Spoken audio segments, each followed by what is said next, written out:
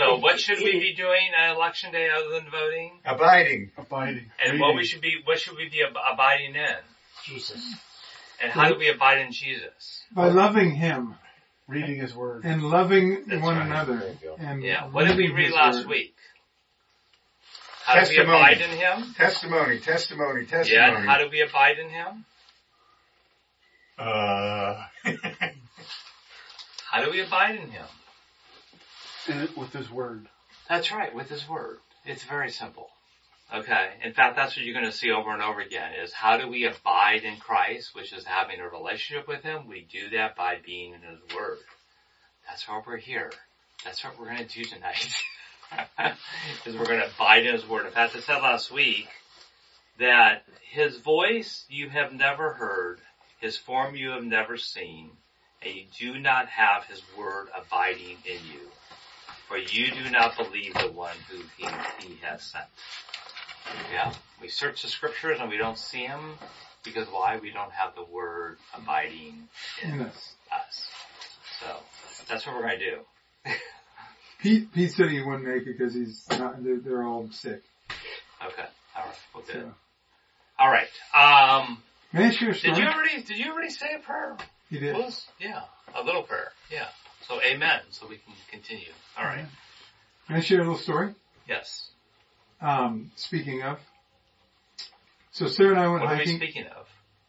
Abiding in His Word. Good. Okay. There you go. Just make sure we're all and speaking His Word. So Sarah and I were on a hike for her birthday the other day up in the canyon, and we went for a good. It wasn't kooky long, but it was pretty long. We went to the length of this particular trail, and I had the backpack on with all our painting gear and everything. So we were going to paint out there somewhere. And we got to the point where she just was ready to stop and turn around and go back. And this guy had been probably 20 feet behind us for some period of time. And we were talking about, and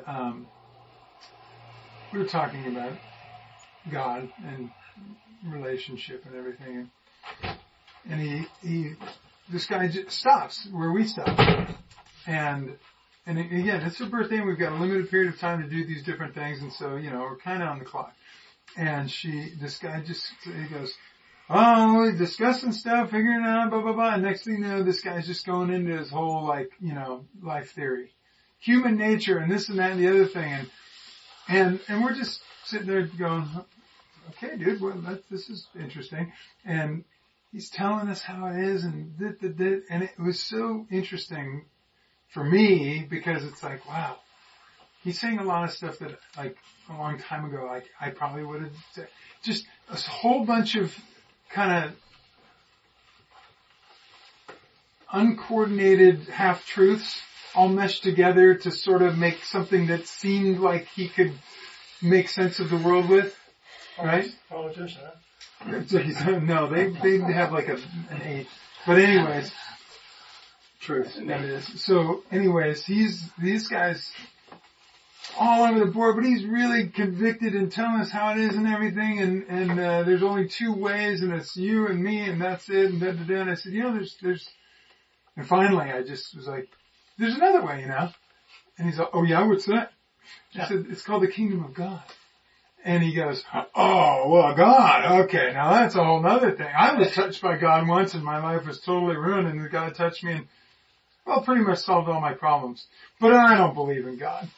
And he just goes over, just Sarah and I looked at each other and went, I'm like, dude, maybe you should. Maybe you should think back about how he touched you and all your problems were solved. That's kind of touched me, but I don't believe in him. That's really good. That's good. Yeah. So he just kept trying to convince me that, and it was so simple. It was so easy, so comfortable. I just stand there, hold ground and go and be able to share scripture.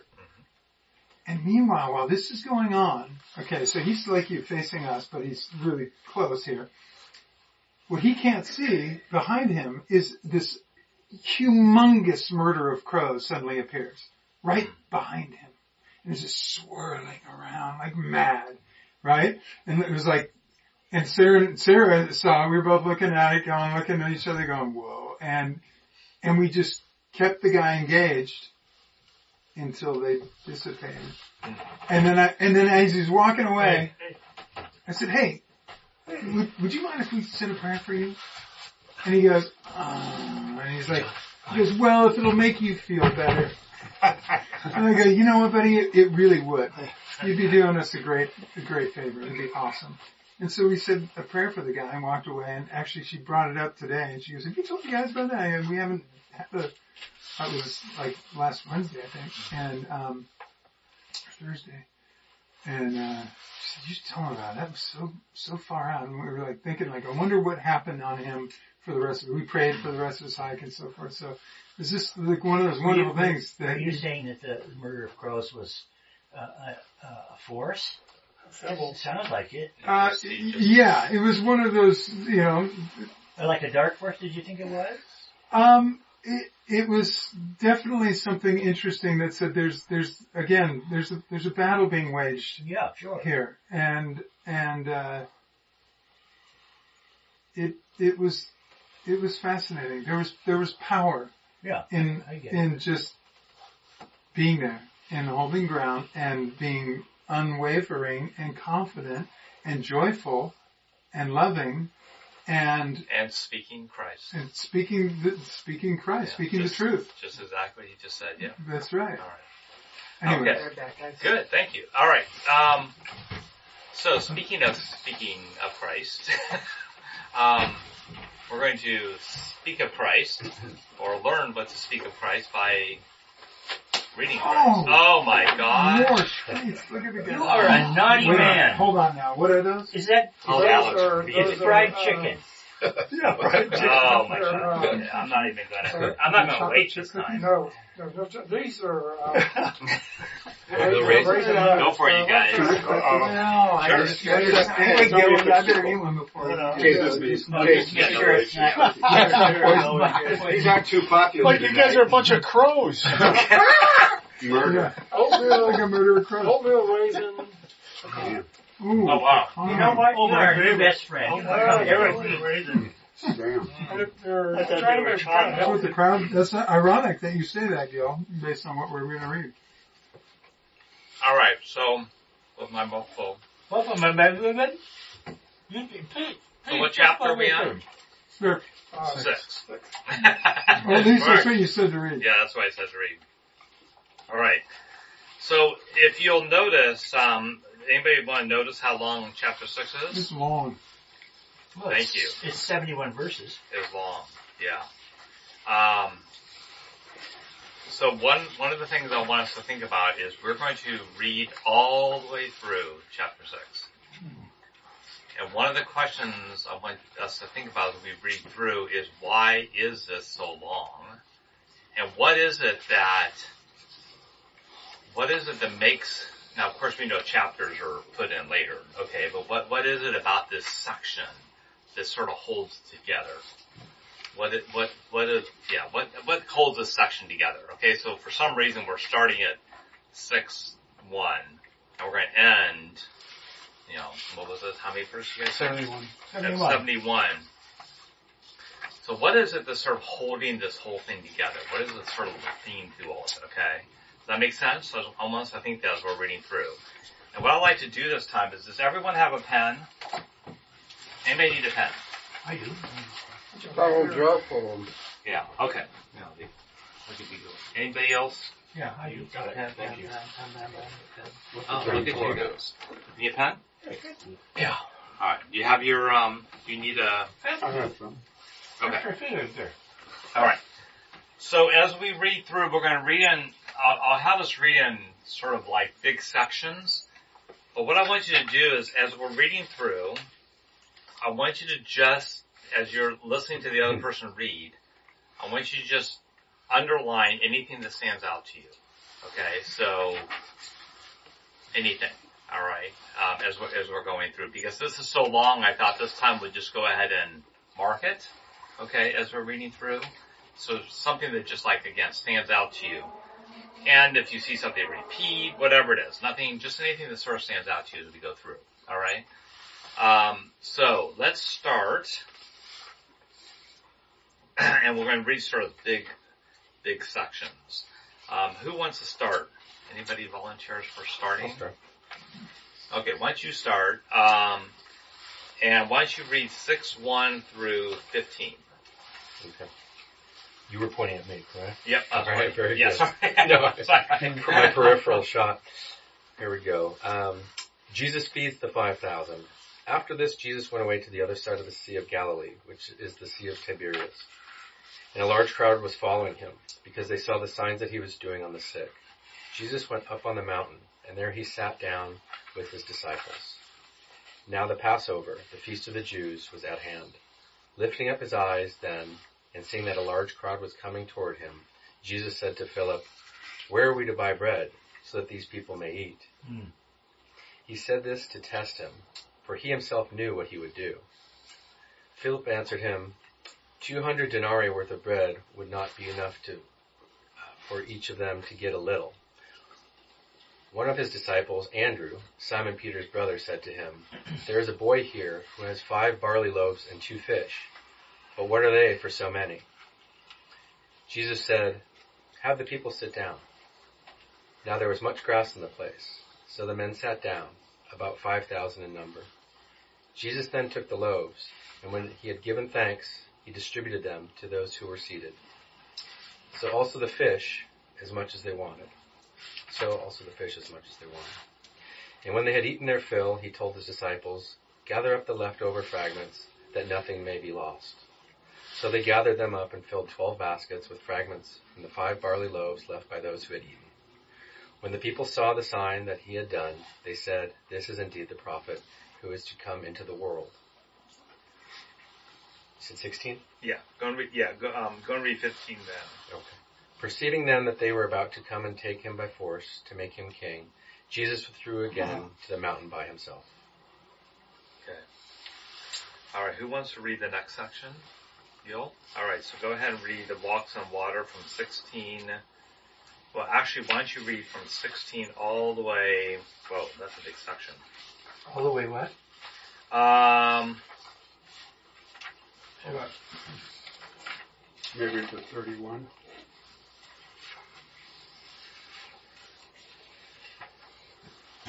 Why do you say 31? Well, because Jesus gets going talking at that point. Okay, that's fine. Let's do that. Why don't you read from 16 to 31? Okay. Jesus walks on water. When evening came, his disciples went down to the sea, got into the boat, and started across the sea to Capernaum.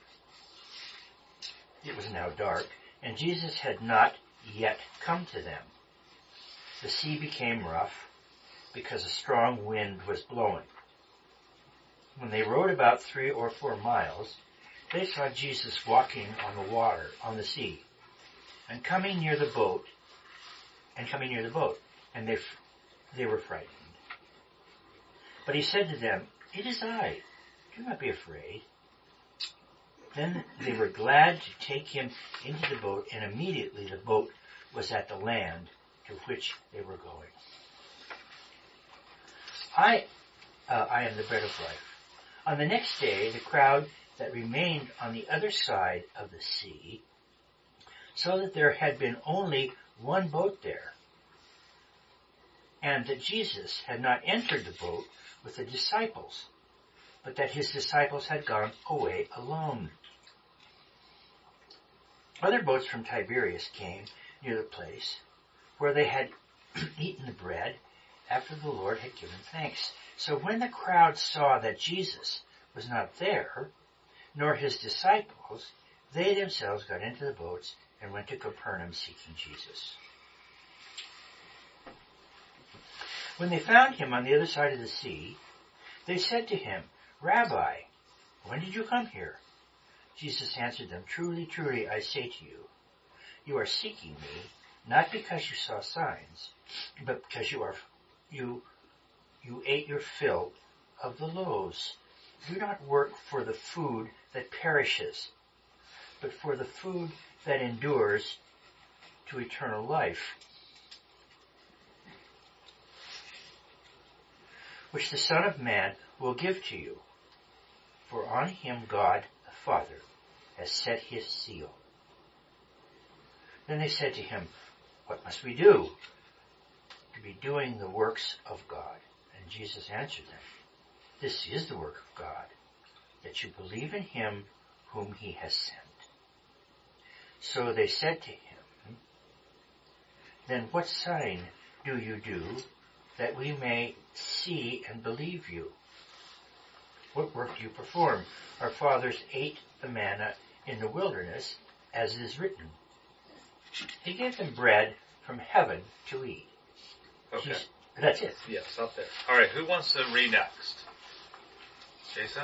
Okay, why don't you read Jason 32 all the way to 59.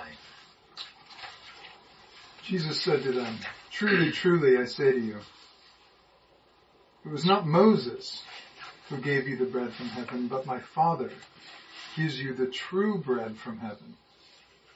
And the bread of God is he who comes down from heaven and gives life to the world. They said to him, Sir, give us this bread always. Jesus said to them, I am the bread of life. Whoever comes to me shall not hunger, and whoever believes in me shall never thirst. But I said to you that you have seen me, and yet you do not believe. All that the Father gives me will come to you, and whoever comes to me I will never cast out. Wow. For I have come down from heaven not to do my own will, but the will of him who sent me. And this is the will of him who sent me, that I should lose nothing, that I should lose nothing of all that he has given me, but raise it up on the last day. Amen. For this is the will of my Father, that everyone who looks on the Son and believes in him should have eternal life, and I will raise him up on the last day. So the Jews grumbled about him, because he said, I am the bread that came down from heaven. They said, Is not this Jesus, the son of Joseph, whose father and mother we know? How does he now say, I have come down from heaven? Jesus answered them, Do not grumble among yourselves. No one can come to me unless the Father who sent me draws him, and I will raise him up on the last day. It is written in the prophets, and they will all be taught by God. Everyone who has heard and learned from the Father comes to me.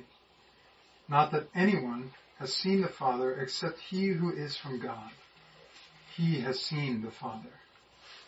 Truly, truly, I say to you, whoever believes has eternal life. I am the bread of life. Your fathers ate the manna in the wilderness, and they died. This is the bread that comes down from heaven, so that one may eat of it and not die. I am the living bread that came down from heaven. If anyone eats of this bread, he will live forever. And the bread that I will give for the life of the world is my flesh. The Jews then disputed among themselves, saying, How can this man give us his flesh to eat? So Jesus said to them, Truly, truly, I say to you, unless you eat the flesh of the Son of Man and drink his blood, you will have no life in you. Whoever feeds on my flesh and drinks my blood has eternal life, and I will raise him up on the last day. For my flesh is true food, and my blood is true drink. Whoever feeds on my flesh and drinks my blood abides in me, and I in him. As a living Father sent me, and I live because of the Father. So whoever feeds on me, he also will live because of me. This is the bread that came down from heaven, not like the bread the fathers ate and died. Whoever feeds on this bread will live forever. Jesus said these things in the synagogue as he taught at Capernaum. Can you imagine? Who want to read the last section? Sure. So 60 through 71. When many of his disciples heard it, they said, "This is a hard saying. Who can listen to it?" But Jesus, knowing himself that his disciples were grumbling about this, said to them, "Do not take offense at this.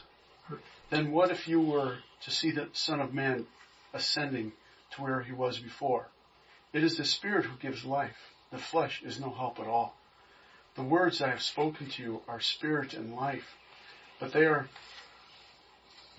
are some of you who do not believe." For Jesus knew from the beginning who those were who did not believe and who it was who would betray him.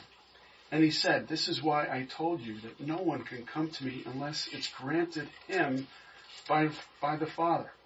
After this, many of his disciples turned back and no longer walked with him. Wow. So Jesus said to the 12, "Do you want to go away as well?" Simon Peter answered him, "Lord, to whom shall we go? You have the words of eternal life, and we have believed and have come to know that you are the Holy One of God." Jesus answered them, "Did I choose you, the 12? And yet one of you is a devil." He spoke of Judas, the son of Simon Iscariot, for he, one of the 12, was going to betray him. The word of the Lord. Thanks be to God. So, what struck you in that long passage we just read? Anything that stuck out to you? Well, I just wonder what people thought when he was talking about his flesh. And of course that's has been a controversial passage for people who don't believe in him or understand the symbology. But I imagined what I'd be thinking if I was standing there and heard that. Good. Jason, you're going to say? Not kosher.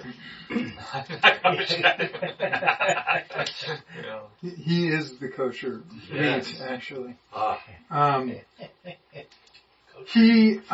Well, what's interesting is what he just said in 5, just prior to this, right, too. So you have to take that into consideration. He basically just addressed the religious leaders and told them he was God.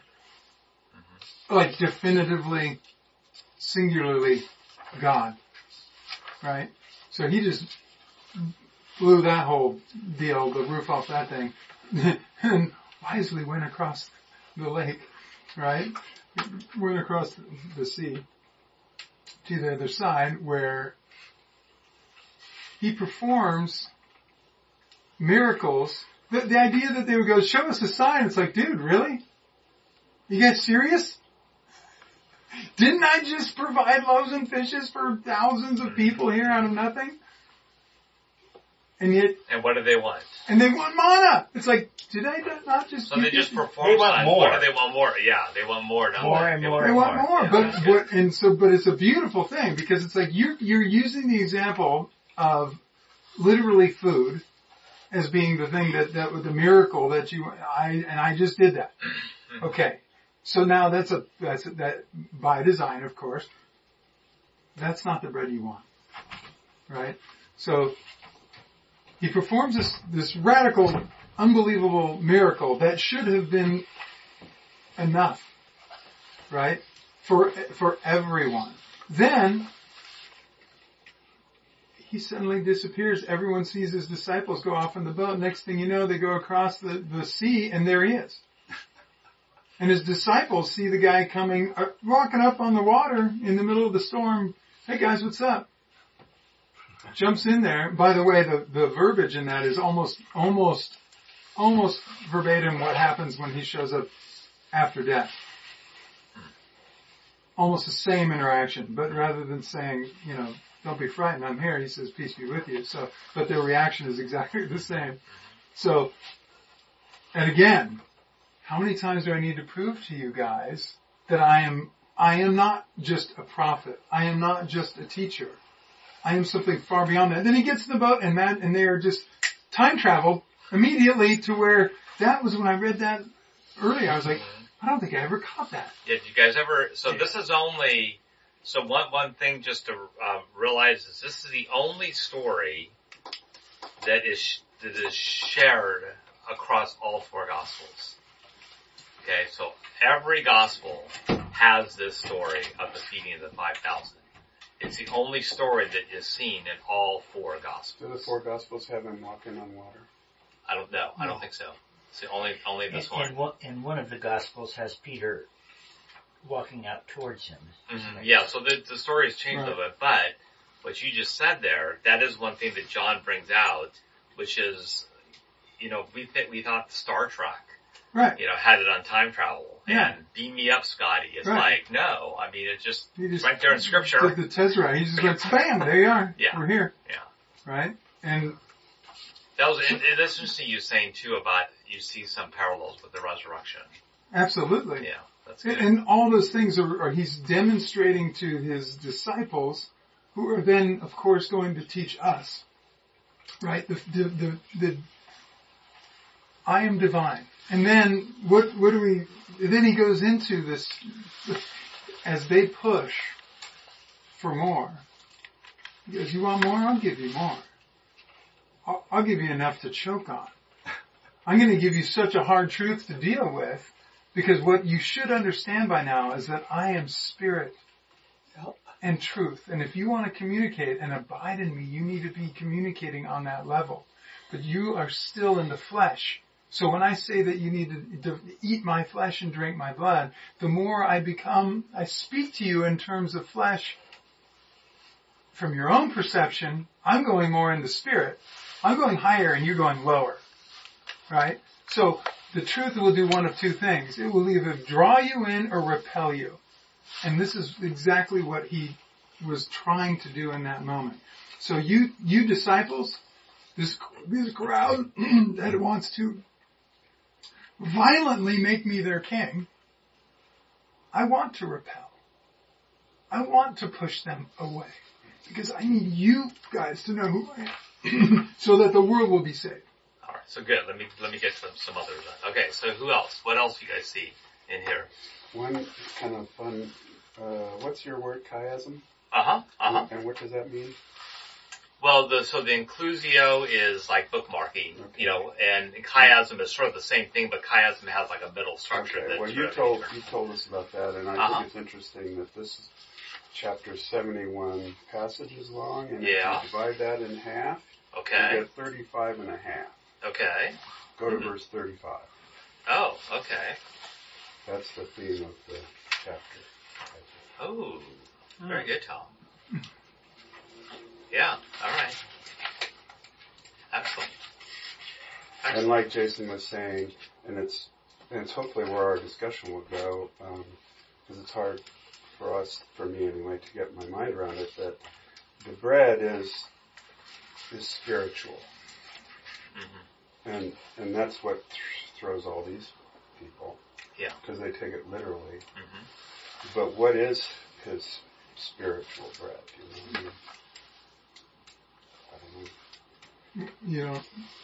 Well, I mean, I can't conceive of it with my human head. What is the spiritual bread? Is that what you're saying? Okay, so let's hold that. That's a good question. So, yeah, Eric.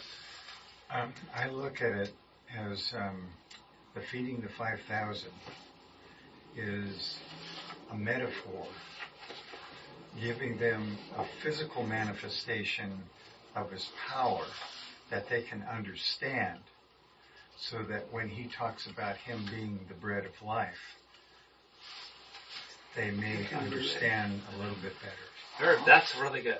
So you see a connection of why do you have this story of the feeding of the 5,000? And you see how this is connected. This chapter's part I want to look at it. What makes this chapter sort of whole? What holds it together?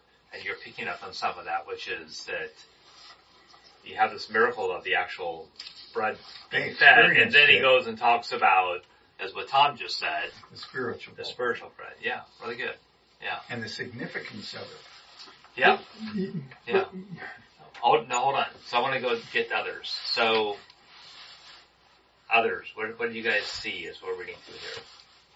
What's stuck out to you? When you read it, and I read John not that long ago. When you read, about the blood, drinking, eating him, drinking his blood, it is a hard saying. That's hard to understand. Mm-hmm, mm-hmm. But the thing is, later on, when he has all the disciples up in the upper room, they said, "This is my body. This is my blood." Uh-huh. It's the covenant. It's like the prequel to what's coming. So like what Jason was talking about, sort of seeing the resurrection. And it's kind of like, yeah. man, we don't understand this. And a lot of people leave. There's only 12 left. Yeah. And those 12 stuck with it, and then witnessed, kind of like, oh, now I got what you were talking about. Yeah, good. Well, can you imagine what those guys, when they went to bed at night on a rock out in the, what they must have thought and talked about? Yeah. What's going to happen tomorrow? Yeah. This has been great. What's going to happen tomorrow? I checked to see how wide the Sea of Galilee is. It's just over 8 miles. And they were 3 to 4 miles from shore. Yeah. Right. So if they are at the widest point, they immediately went, when you just got in the boat, they went 4 miles or so. Uh-huh. That's good. That's pretty good crazy. Yeah. It's a long, I've ridden across the whole Sea of Galilee. It's a long, right. Yeah. Sort of like, bigger than Lake Tahoe, but it reminds me of Lake Tahoe. Yeah. Because they're rowing. No, it's very proportional. Well, they're rowing, or they might have sails. They might have sails. too, Yeah. They probably had sails. But, yeah, although it took a long time. So what about others? What did you guys see as far as I think something that, as we read through this? what stands out to me is like this whole bread of life concept, like we could understand pretty easily now.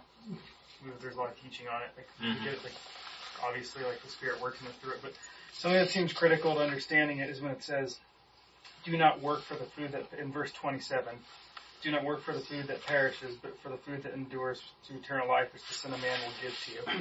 And it seems like that's like the prompting of like, hey, I'm going to tell you guys something totally different now.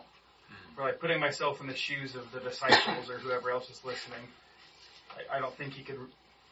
I think that's like what unlocks understanding the rest, because it's like the heads up almost of what he's about to say.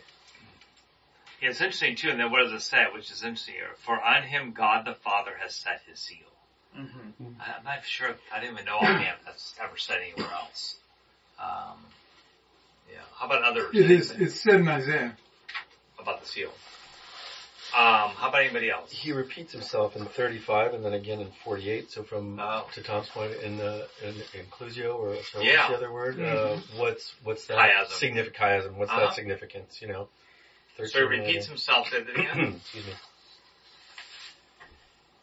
What did you say he repeats himself? Oh, I'm sorry, 48. Yeah, 35 and 48. He repeats himself like over and over and over. That part I read, it was all just the same exact thing being repeated. 100%. And that's really good you just saw that, yeah. In this instance, though, he's actually saying, I am the bread of life. And then again, I am the bread of life. But then, 100%. He's saying that throughout. He keeps saying with greater intensity and greater, to the point, again, that bread over a transition of statements goes from bread and drink to flesh and blood. And not just, I am my body is the flesh that you will have. You will have to eat my flesh and drink my blood. Right? He does it in such a way that it's like, and you're not getting around it. And I'm gonna throw something in your face that's so vulgar because you guys aren't willing to switch into a mindset that is of the kingdom, which will get you to even consider the concept of eternal life. So did you guys notice, Jason, when he was reading, did you guys notice anything about when Jason read his section? He was. He was into it. Yeah. How do you see that he was into it? He was stressing eating of the flesh and the drinking of the blood. Okay. And how else did you guys, anybody else in listening, as Jason read his passage, what I noticed something as he read. Yeah, go ahead. His inflection. Okay. Yes. Anybody else? Is there a laugh or something in there? Like like you're very pleased in reading it? Excited?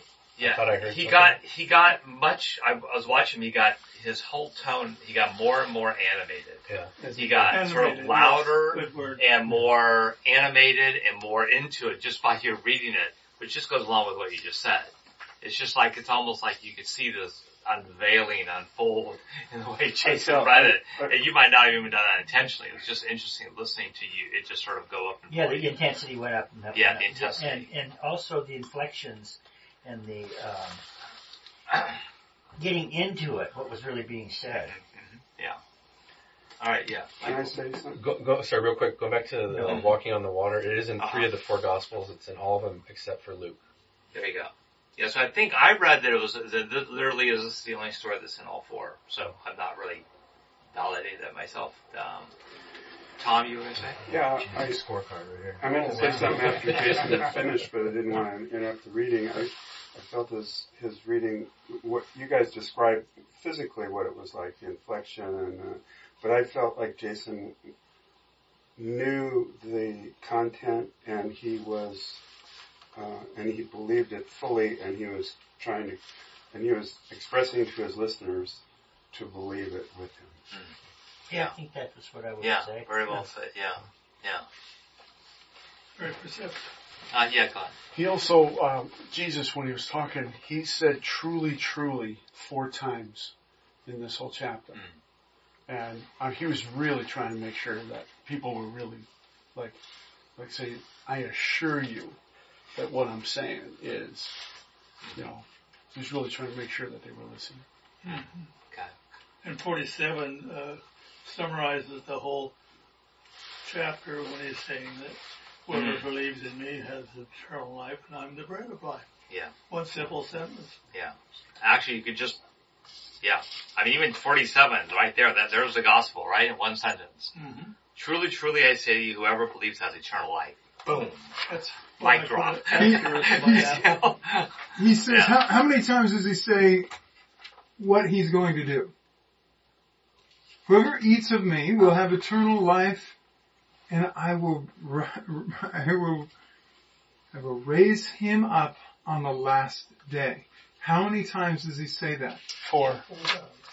Well, if you look at the whole, look at the chapter and underlying things to be done, it's like there's a line on every. You underline a word on every line. But that last day, believe, remain, go away, okay, into, good. So the whole chapter is. That's great. Yeah. These are things we're doing. Right. Doing. Right. Yeah. Hold on for just one go. Go ahead, Eric. You were. Food and sustenance are essential to life. To what life? Well, that's how he could get his message across.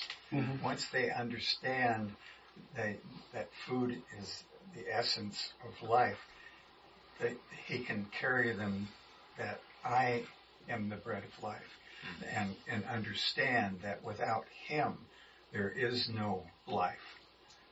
Yeah, what is the main 2 substances of life that we need to have?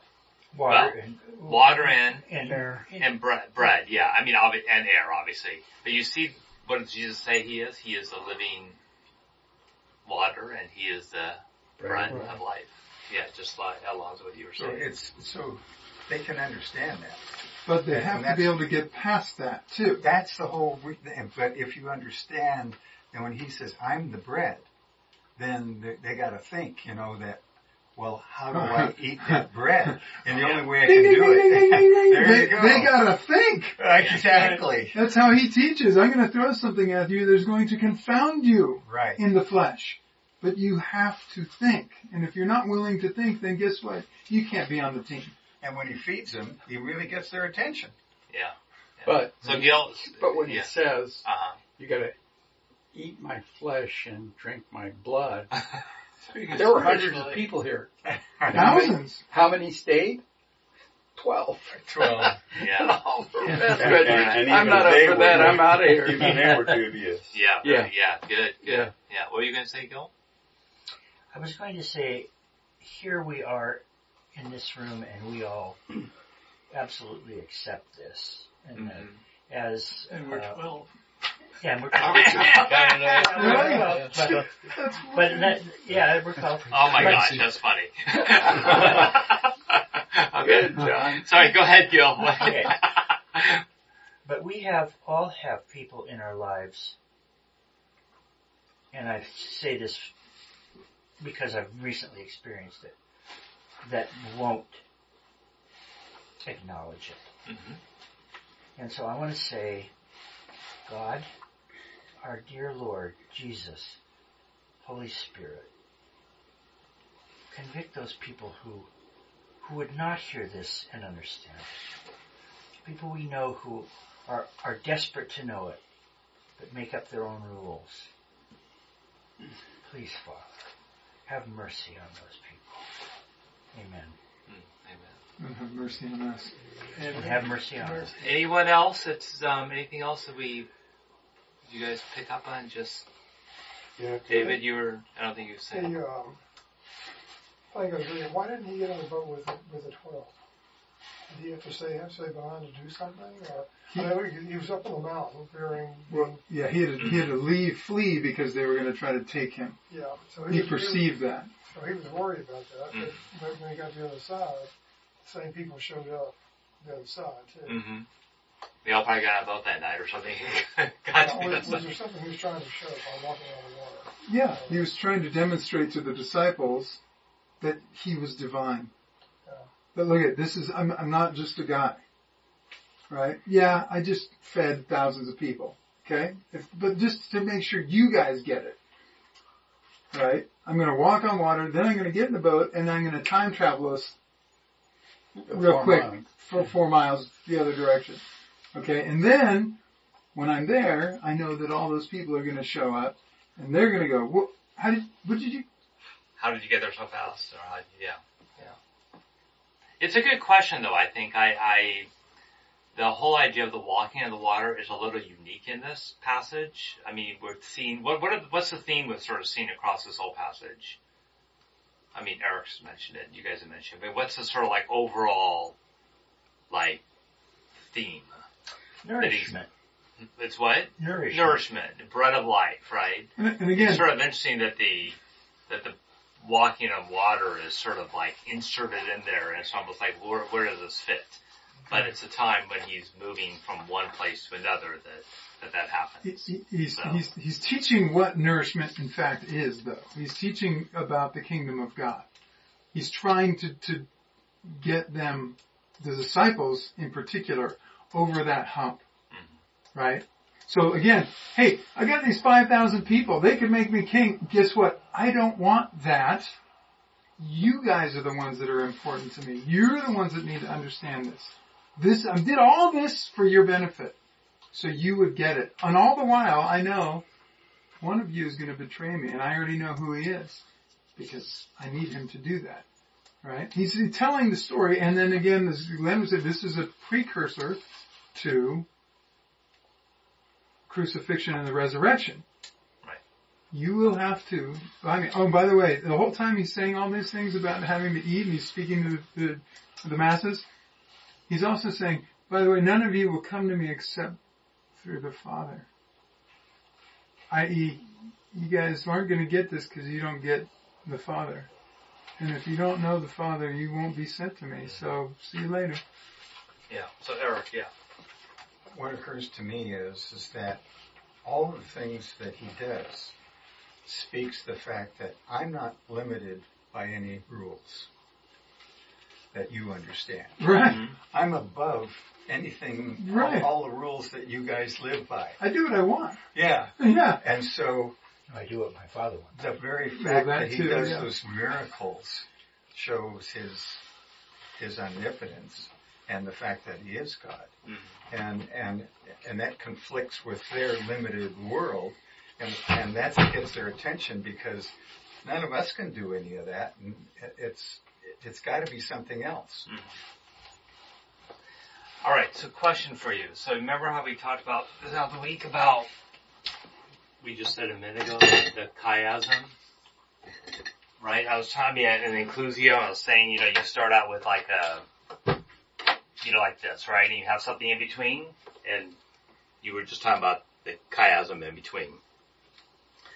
So many times in an inclusio, the beginning of a section, the end of the section are similar. Okay. So sometimes maybe even it's almost the same things that are said, same word or something. All right. Sometimes there's a contrast. So what starts here is contrast as to how it ends. Okay. So I want to ask you guys, and I'll just say, this is a contrast in chapter 6.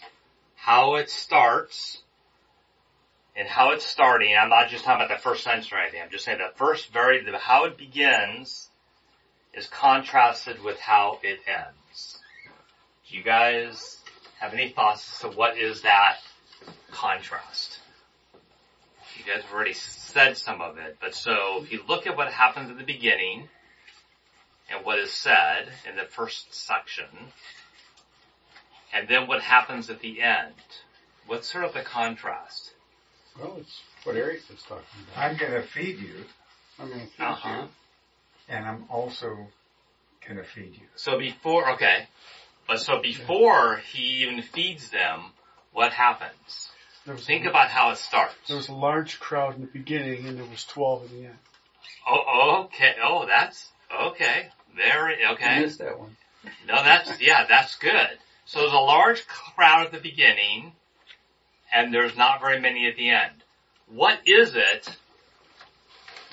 that gets contrasted then? So, large crowd. It's even down to 1 in the end. Right? Well, can I tweak that a little bit? Because it says about the large crowd, he was on the mountain with his disciples. Yes, okay. So the 12 is the start off. And all right. When he looked up, then he saw a great company coming to him. Mm-hmm. So it started with the 12. Okay. All right. And then I think you're saying it ends with the 12. And he talks about Judas.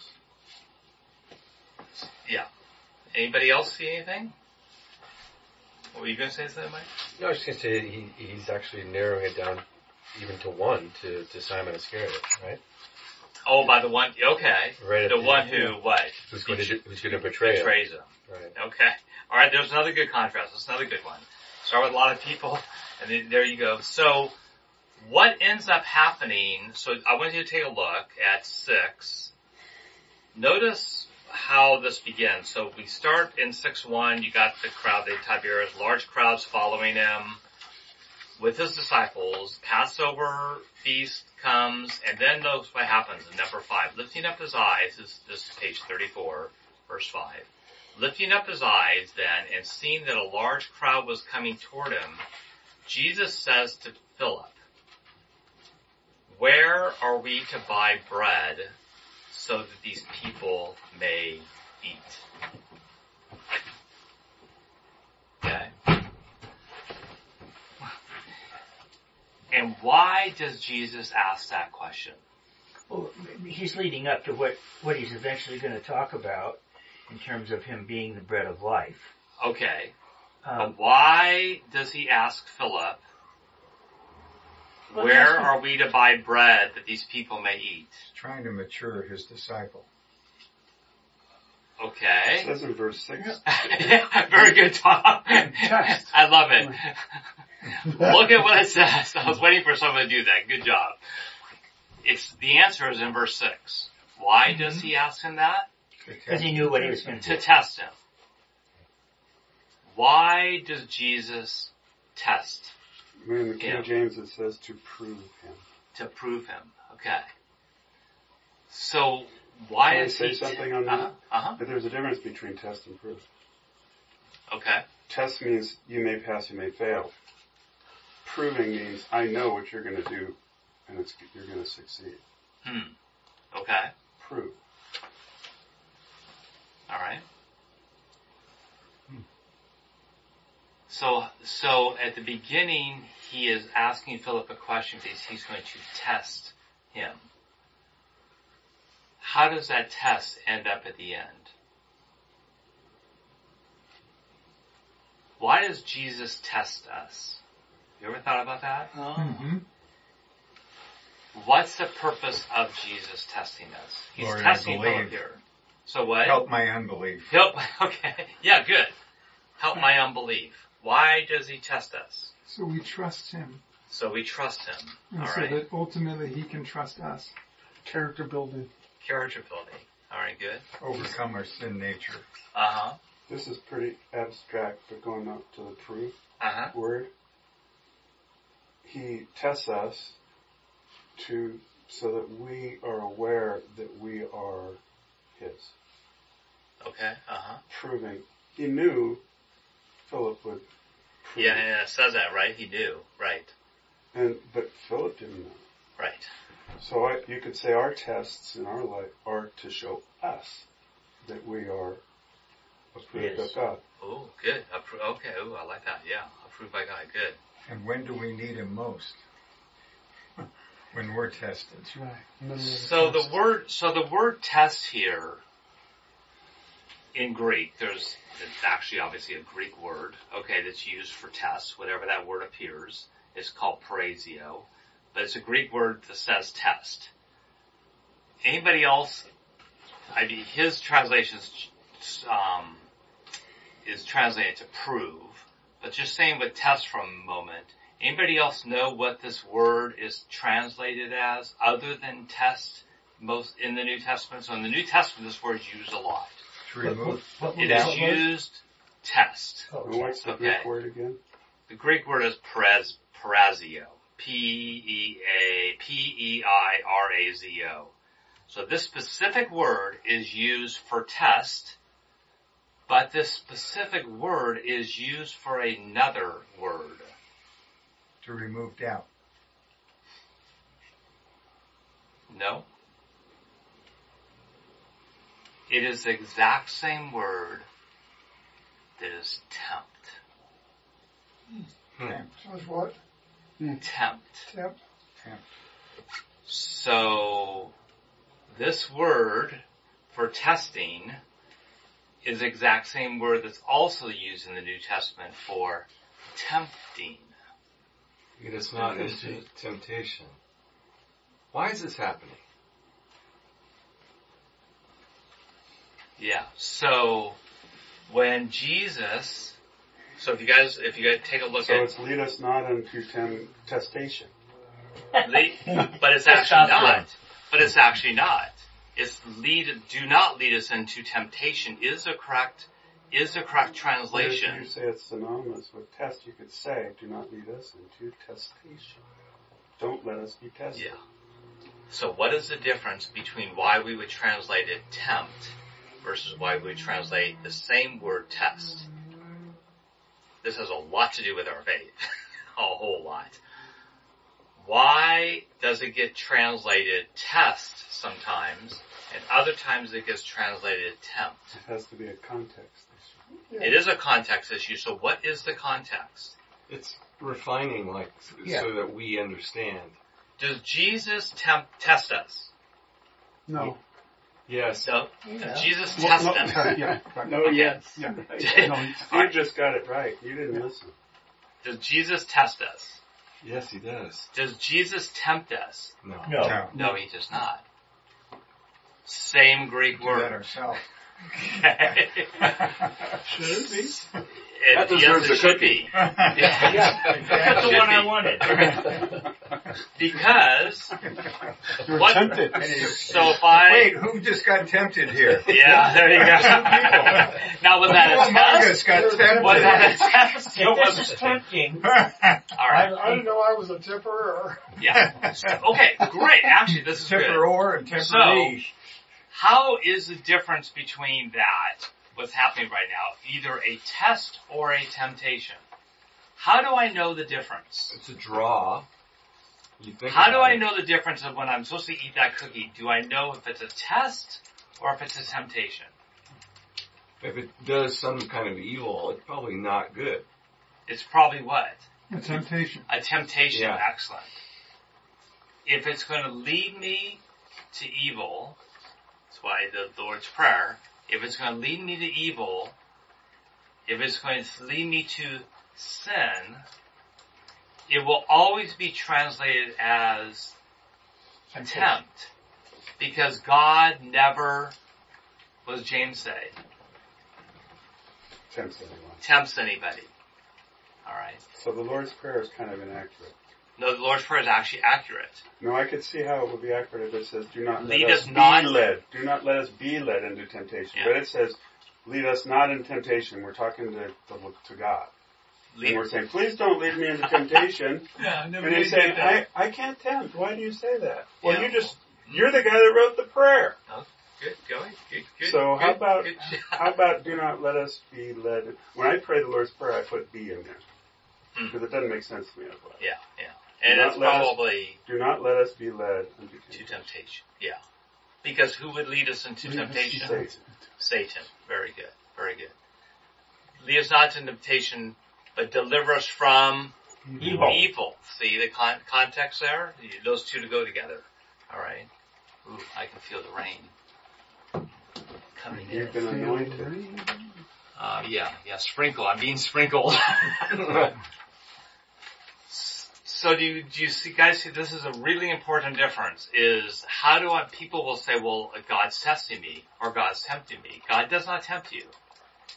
You can always know what it is by where it, and which means you can take the same circumstance and you can either use it, you can sort of decide, is this something going to test my faith, or is it something that I'm going to be tempted to go into sin? Anything that comes up to you and approaches you, you can look in and say, what's happening here? So Yeah. to the Lord's Prayer, lead us not into temptation. This is a big deal to me, that concept, right? And it's the Lord's Prayer. Is it not right? Lead us not into temptation, but deliver us from evil. So I could look at a situation, right? And I like how he translates it, actually. It's probably a good way of thinking about it. And maybe, but maybe not. Again, lead us not into temptation, but deliver us from evil. Okay, so there could be a situation where it all teeters on the way you go. Right? Mm-hmm. You're given a situation, you get to choose. Which way do I go on it? One way will lead you to good, and the other one will lead you to evil. Okay? But who is presenting it? Okay? I've been presented with many things by God, very directly. Now it's up to you, son, to decide. Is this a temptation or is this a test? Or are you going to take whatever's before you and use it? No. Yeah. You have two choices. This is a temptation or it's a test. If you choose to go on the test, it's good. If you choose it to go on the temptation, it's evil. Mm-hmm. Okay? So, if I meet it as a test and I win, then it's good. If I fail, it's a temptation that I have lost to, and it's evil. Mm-hmm. There's a third alternative. Uh-oh. The devil made me do it. Right. So, speaking of that, yeah. So, okay, we get to choose. In many cases, is this a test or a temptation? That's what exactly. Well, probably they both lead to the same place eventually. Because when we're tempted, Well, when we're tempted, if we are Christ's, we will learn from it. So, right. Okay. So, yes, it's a test. I shouldn't have done that. But no, that would have been a temptation. You succumb to temptation at that point. Yeah. So if you say what the result is, then the result, as far as I'm concerned, if just what I'm saying, I may be wrong, but whichever way we go, eventually if we're Christians, it's eventually going to take us to the place where we either overcome it again, or we pass it immediately, or down the line. Okay. If your intention is to grow. If your intention is and not to keep repeating the same mistake. Yeah, I'm talking about a person who's a committed Christian. Right. So then that person is going to grow. So a temptation might be put in front of you. Well, God's going to use it all to your good ultimately. But again, the point I'm trying to make is that this idea is it who God is presenting it. So in the Lord's Prayer, for example, it's the lead us not into temptation, but deliver us from evil. You can test me, but don't let it be a temptation for me, right? Because if I succumb, then it is a temptation. If I take it as a test and I win, do that. Cool. I'm good with that. Test me. Sharpen me, harden me. Don't let me succumb. Don't let me be tempted. You see? It might be a good idea to give a real world example. Yeah. So I want you guys to turn to Matthew 4. We're going to look at some biblical examples. Which is another aspect of what we're talking about. Again? We're looking at examples of what? We're talking about tempting and temptation. Okay. Testing. Testing and temptation. What are we looking at? Matthew 4.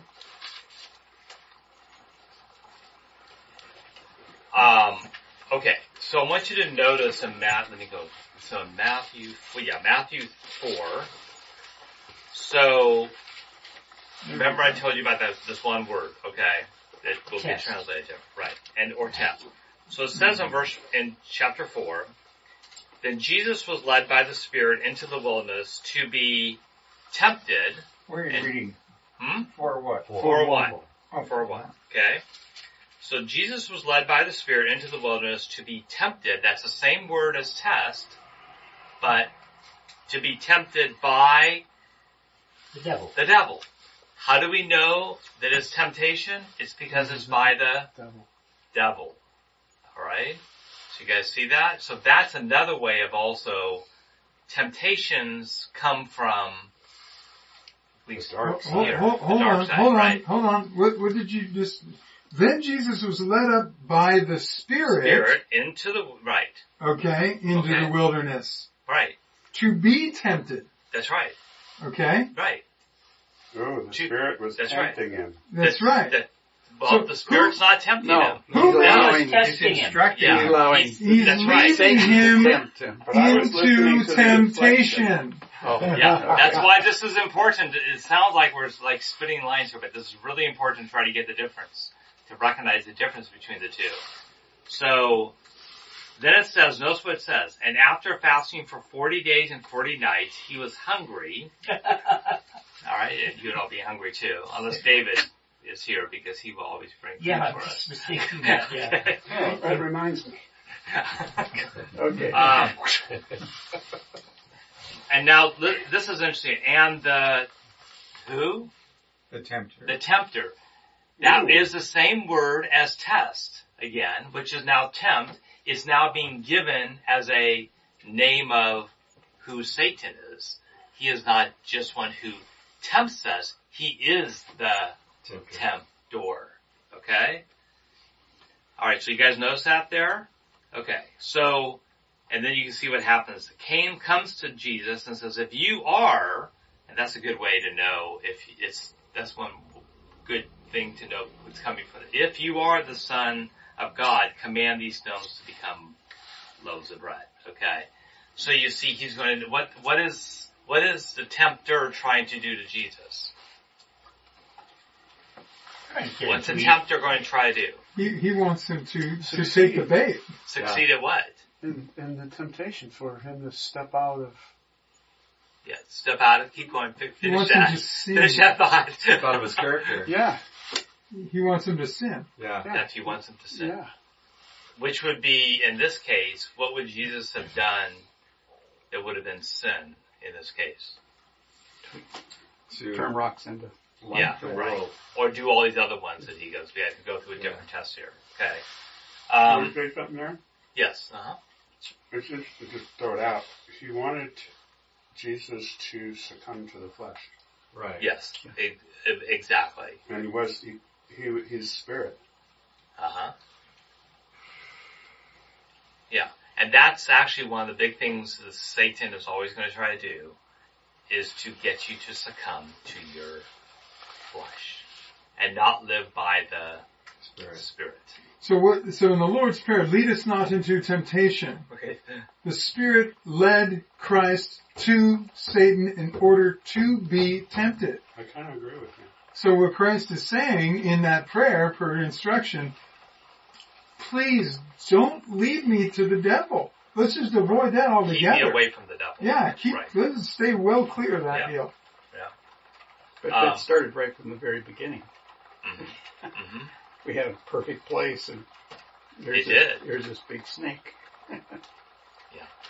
And the snake, and what's interesting, so that's good about who are you going to lead me to, because in Genesis, what ends up happening, the snake is there, which we find out later in the New Testament is Satan. And who else is there? Adam. And who else? His wife. And who else? God. Right.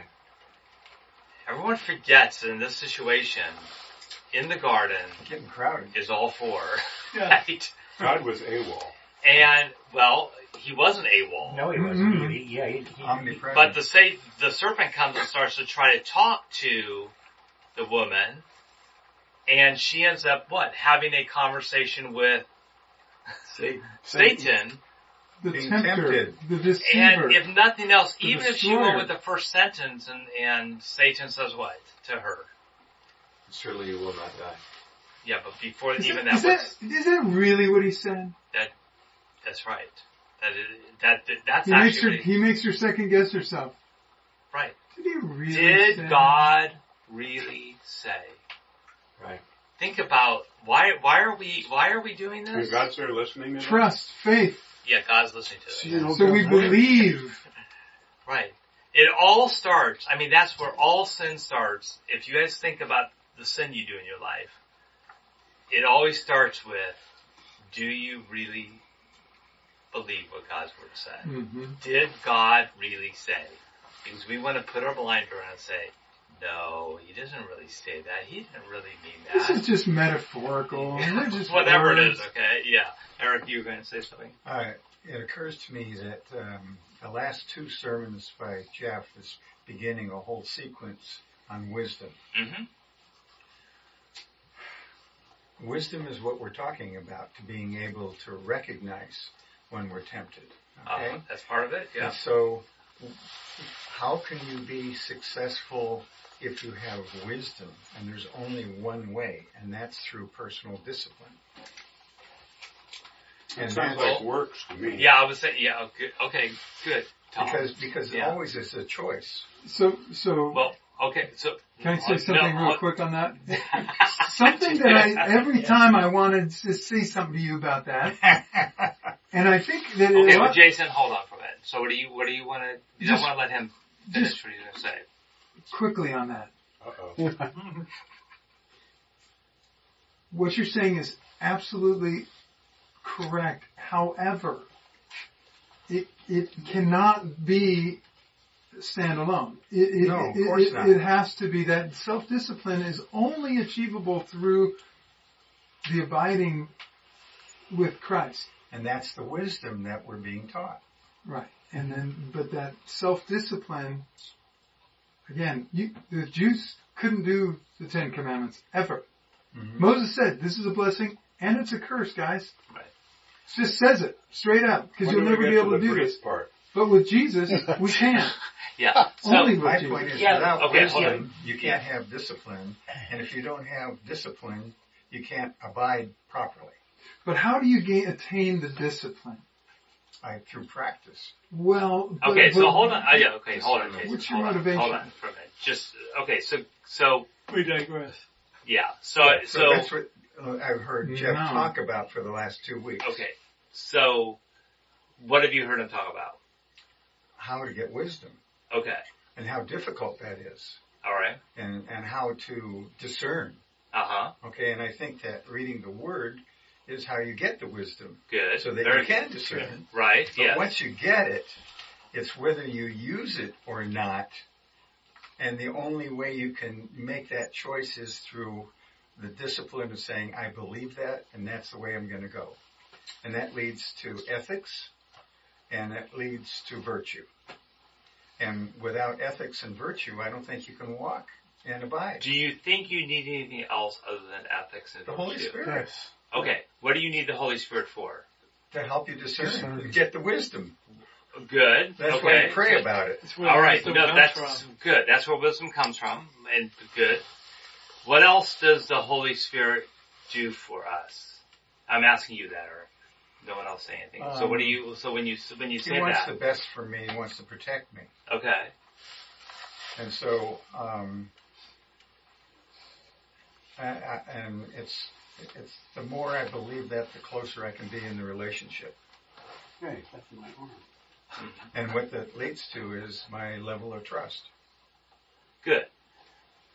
So I guess you're not just saying, I can just do it all by myself. Oh, no with the way. Discipline. No, I no. need that relationship. I No. need that abiding. In fact, we Yeah. can hardly do anything by ourselves at all. Right. Every time we're put into a situation, it's just to show us how much more successful we would be if we were in cooperation and linked. I'm not too sure we can do anything alone. Every I don't day. think we Yeah, can. so- I don't think we can. Every day. Every day. So every day and everything, right? I'd substitute the word yeah. faith for discipline. And then I think you got it. Oh, that's interesting. So talk Yeah, about that's- what do you mean by that when you say that? Discipline is a work. I think faith is faith a work? I don't think it is. It isn't. And God's going to give us all of the wisdom we need and more if we have faith. You can have all the discipline and have it all lined out in an outline and you're following it rigorously and you're an old crusty guy who's lived a long life and you've learned a lot of wisdom and you're disciplined. But the kid next door who's got simple faith, I think the Lord's going to reward more than you. I don't all think right. Good. So you guys turn to page 92. The little guy? Yeah, I know, little guy. So page 92.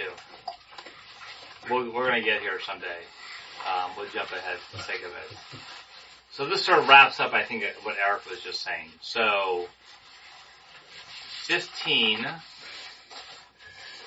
So, and I like what you said, Eric. Where do we get wisdom? We get wisdom where? I mean, Paul is very explicit. We get wisdom from this. Period. Okay, I mean, this is really where wisdom is. Wisdom of God, alright? So, we're looking at the word for the wisdom. Okay? So, Eric, why don't you read 15:5. 15 verse 5. I am the vine, you are the branches. Whoever abides in me and I in him. He... Keep going. Wait, I'm sorry. Where are we? 15:5. 15:5 on page 92.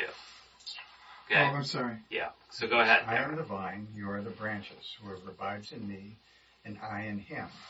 He it is that bears much fruit. For apart from me, you can do nothing. Amen. So apart from him, that's you can completion. do nothing. Yeah.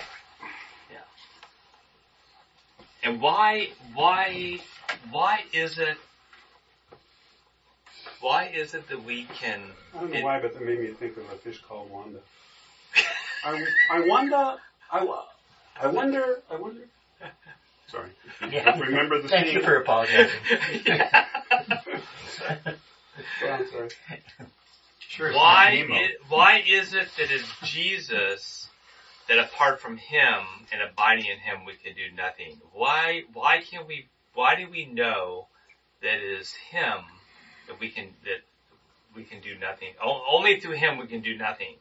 Because he's the Without truth. him we can do nothing. He's the truth. He is the truth.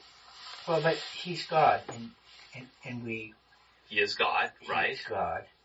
But what is it that gives us that assurance and that faith to know he is the one that we can abide in?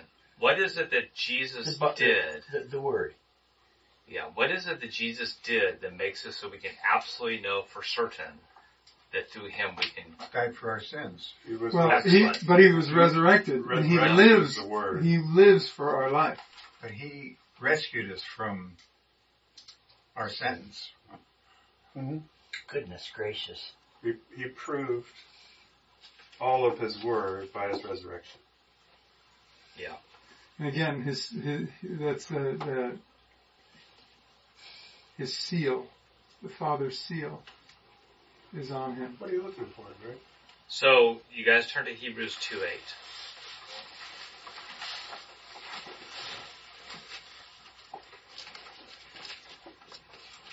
The bruise.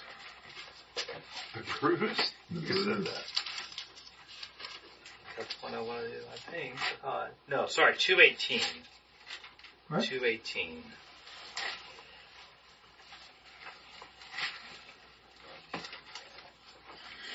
And listen to the words that is used here. So who wants to read 2:18? I will. Okay, go ahead.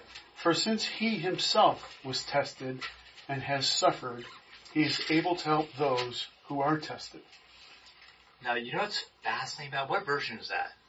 Holman Christian Study Okay. Bible. All right. Okay. I want you guys to hear. So go ahead and read that again. For since He Himself was tested and has suffered, He is able to help those who are tested. And of course, ours. What you have yours? Can you look it I'm up? not there. What do you have? You have King James? Yeah, but I didn't go to it. What verse? But go and go to 18. it. 18. 2:18. So what is In the ESV, it's tempted. Yeah. So why don't you read the ESV? Go and read that. For because He Himself has suffered when tempted, He is able to help those who are being tempted. Right, because when you reread that before, it's like, isn't that fascinating? Like, He was led 2:18. He was led into temptation by the Spirit. The Father had Him go through that process. That's right. That was part of the deal. That's right. You need to do this in order for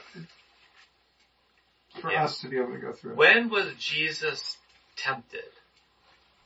I want you to think about this for a minute.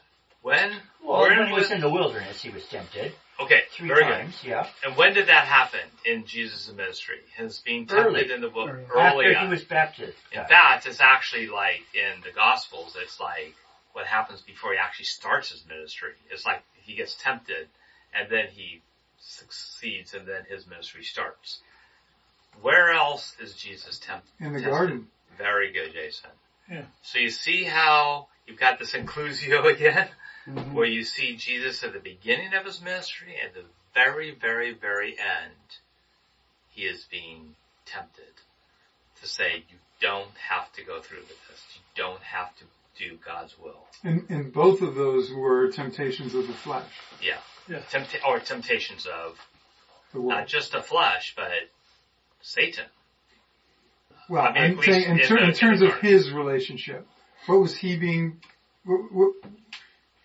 as God in flesh? The fact that God in flesh could be tempted by the flesh, right? Yeah, sure. He's a man. And so what is yours? How does yours read? Oh, sorry. Sorry. You have what, the King James? Yeah. Yeah, I like to hear the King James. It's good to, when you want me to read. That's how it works, dude. You're just a humble servant.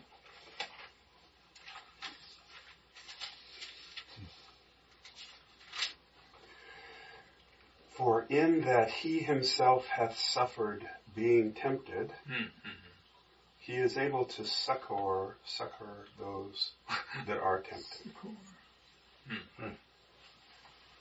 And so that's interesting, your version. I almost would question that. I would almost question it going, but because they're using the word test, we're really here is talking about, because ultimately what is He saying? Because He was tempted. He is the reason He went through that temptation. He is the reason, and the only one who's been through that we now know we can trust in, to know that He is the person that when we are tempted, He is the one, as it says in 2:18, we can go to help us?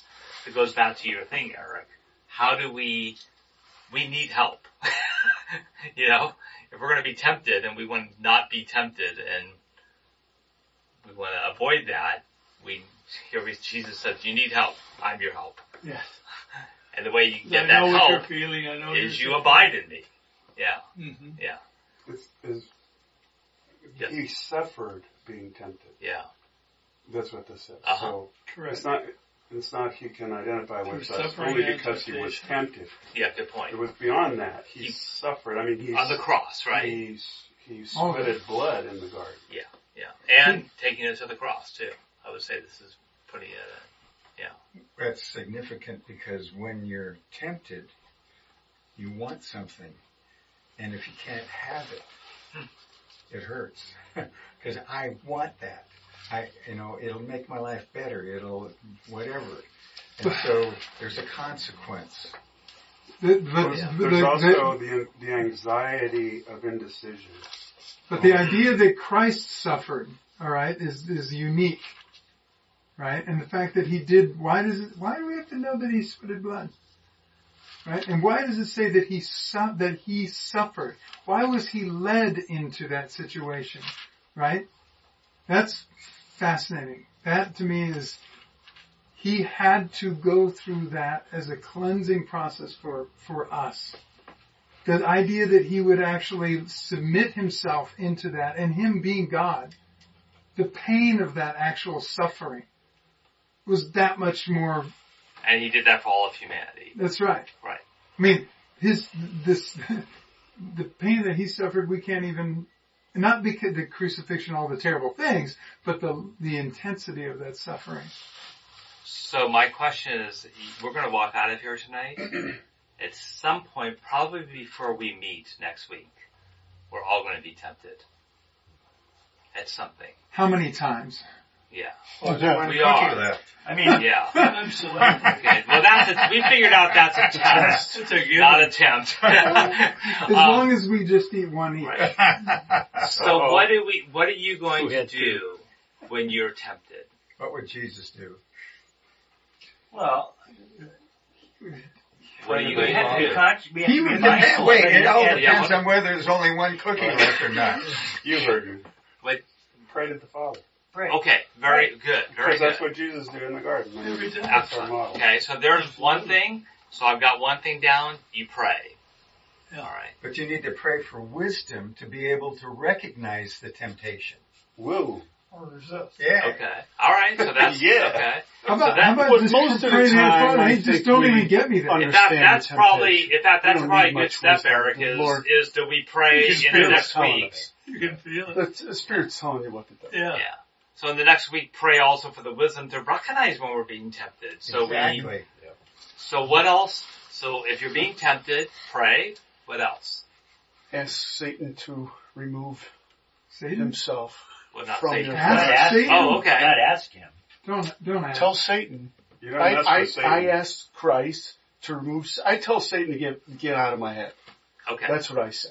All right. I say, Get thee behind me. Yeah. Not only that, but get out of town and in fact get off the planet.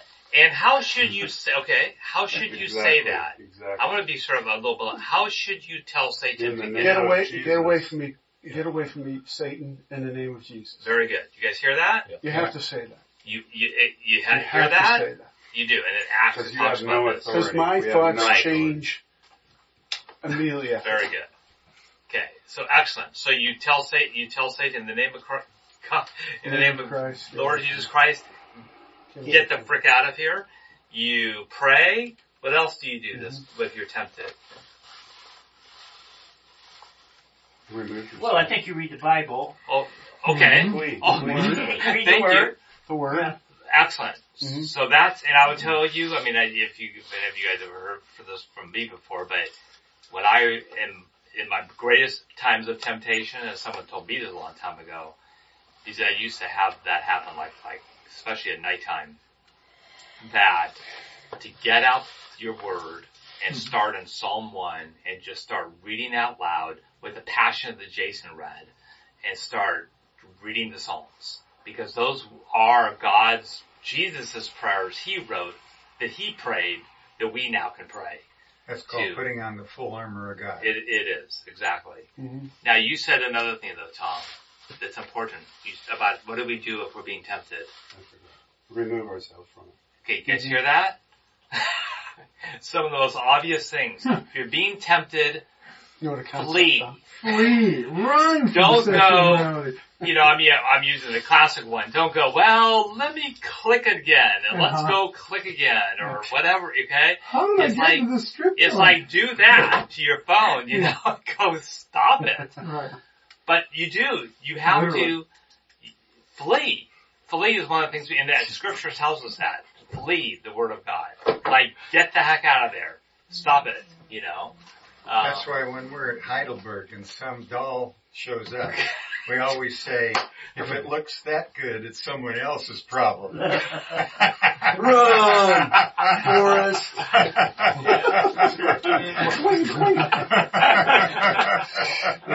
I could see that one day. All of a sudden, I'm sorry. I just picture like this woman walk by at Heidelberg and all a bunch of you guys are in there. All of a sudden you guys come out. Well, there's nothing. There they go again. Goodbye. These guys are literal. Can I go on a brief back to the beginning? Yes, that's and then we'll wrap it up. Yes. We were talking at the beginning about the theme of chapter 6 being Jesus is the bread of life, and then we're talking about how he blew everybody away by saying, now you're going to eat my flesh, you're going to drink my blood, and all like.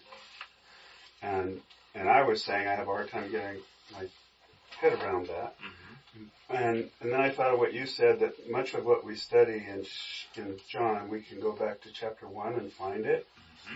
Mm-hmm. And for me, it's in these first few verses where to start. He came into his own, and his own received him not. Verse 11. But as many as received him, to him he gave the power to become sons of God, even to them that believed in his name, which were born not of blood, nor of the will of the flesh, nor of the will of man, but of God. And the Word was made flesh and dwelt among us. So when Jesus says, eat my flesh in chapter 6, if we go back to chapter 1, he's saying, eat my word. I am the Word. I am the Word. The Word was made flesh. So later on he says, eat my flesh. Wow. You know what? It's funny because I was thinking tonight, maybe I'll ask the question about, do you see anything in this? Did I read through it myself before coming up here? All 6. And I go, well, I guess I probably won't ask that about chapter 1. And you just showed me what is connected to chapter 1. Well, it's about the flesh. That's good, Tom. Really good. So it also kind of makes it more sense in context when the disciples are like, we can't get this. But if they knew what John was writing in chapter 1, they would have gotten it. Of course. Well, I don't know that they didn't all get it. We don't know that. It doesn't say that they didn't all get it. Peter just John just quotes it. This is a hard saying. Yeah. It's but then what does it say at the very end of chapter 6, and then we'll wrap it up? Because this is the contrast. At the very beginning, starts out by Philip being tested, right, by God. And then you start seeing this whole thing where this testing gets greater and greater and greater because Jesus is saying harder and harder things. What is the result of that at the end of chapter 6? Judas. That's right. So Judas is the example, but even right before Judas, this isn't just Judas, but what else does it say about what happens to the people that are there? They walked no more with him. They what? They walked no more. No more. Wow. Yeah. So you start out with all these people asking for signs and saying, I want to, who is this Jesus and everything like that. And through this testing, what ends up happening at the end? All these people flee because they can't do it. And the 12 disciples remain, but of the 12, you guys just said, one is going to be the agent of who? The adversary. Yeah. Keep us holy this week, Father. I want to read to you guys. I'm going to close. We'll close. I did this in the morning prayer. Let me get it back up here. Hold on.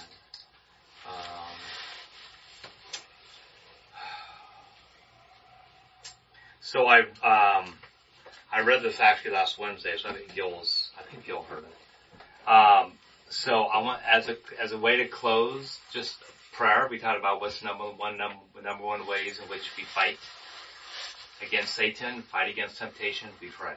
All right. I want to end by praying the oldest known prayer that we have recorded outside of Scripture.